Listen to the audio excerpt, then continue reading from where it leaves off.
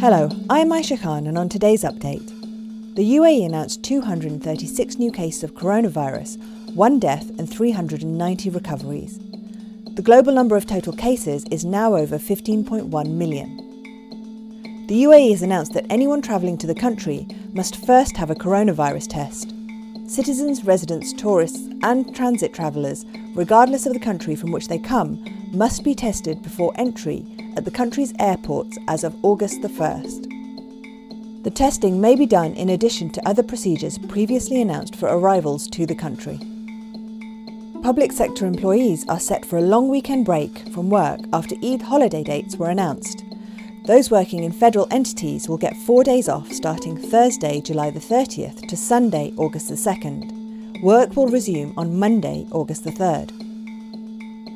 The UAE Immigration Service has clarified that visas for the vast majority of UAE residents stuck outside the country for more than 6 months will expire. In that case, the residents must return to the UAE as soon as the skies open again, wherever they are.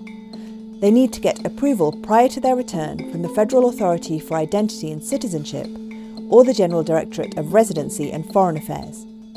Residents will then be permitted to enter the UAE if they have this and have 1 month to renew their residency visa once they are back in the country. The only exception will be for residents stuck in a country where the borders are closed. In this case, they must return as soon as they are able to.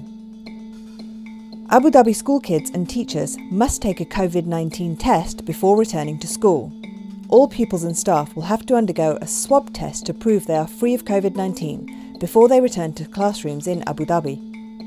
Pupils and staff will be routinely screened for infection to ensure their safety. Saudi Arabia could raise more than 50 billion riyals from the sale of stakes in state-controlled entities over the next 5 years.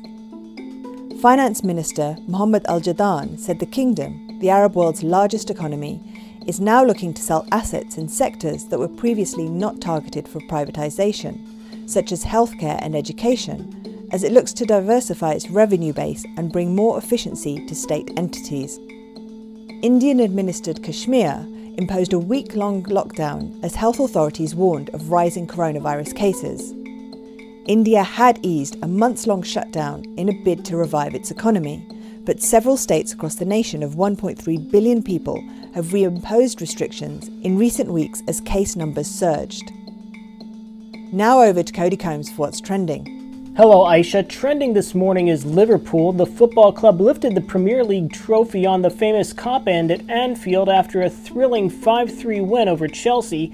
Despite pleas for fans to stay away on the night, Liverpool finally got their hands on the trophy. Supporters crowded around the stadium even prior to kickoff, while the second half was accompanied by the constant crackling of fireworks lit by fans outside the ground. Also trending this morning are the U.S. cities of Portland, Chicago, and Albuquerque. U.S. President Donald Trump has vowed to send federal security forces to those cities. Some of those federal security forces are already present in Portland, where they've been met with opposition from protesters and local elected officials.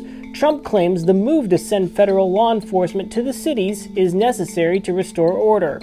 And in terms of internet searches for Kanye West have spiked this week. This comes after several appearances and tweets that left many wondering about the entertainer's well-being and mental stability. His wife, Kim Kardashian, also trending in recent hours, taking to Twitter and noting that her husband, West, suffers from bipolar disorder and asked for compassion as the family works through things. That's a look at what's trending. Aisha? That's it for today's update. For more audio content, head to the podcast section of thenational.ae.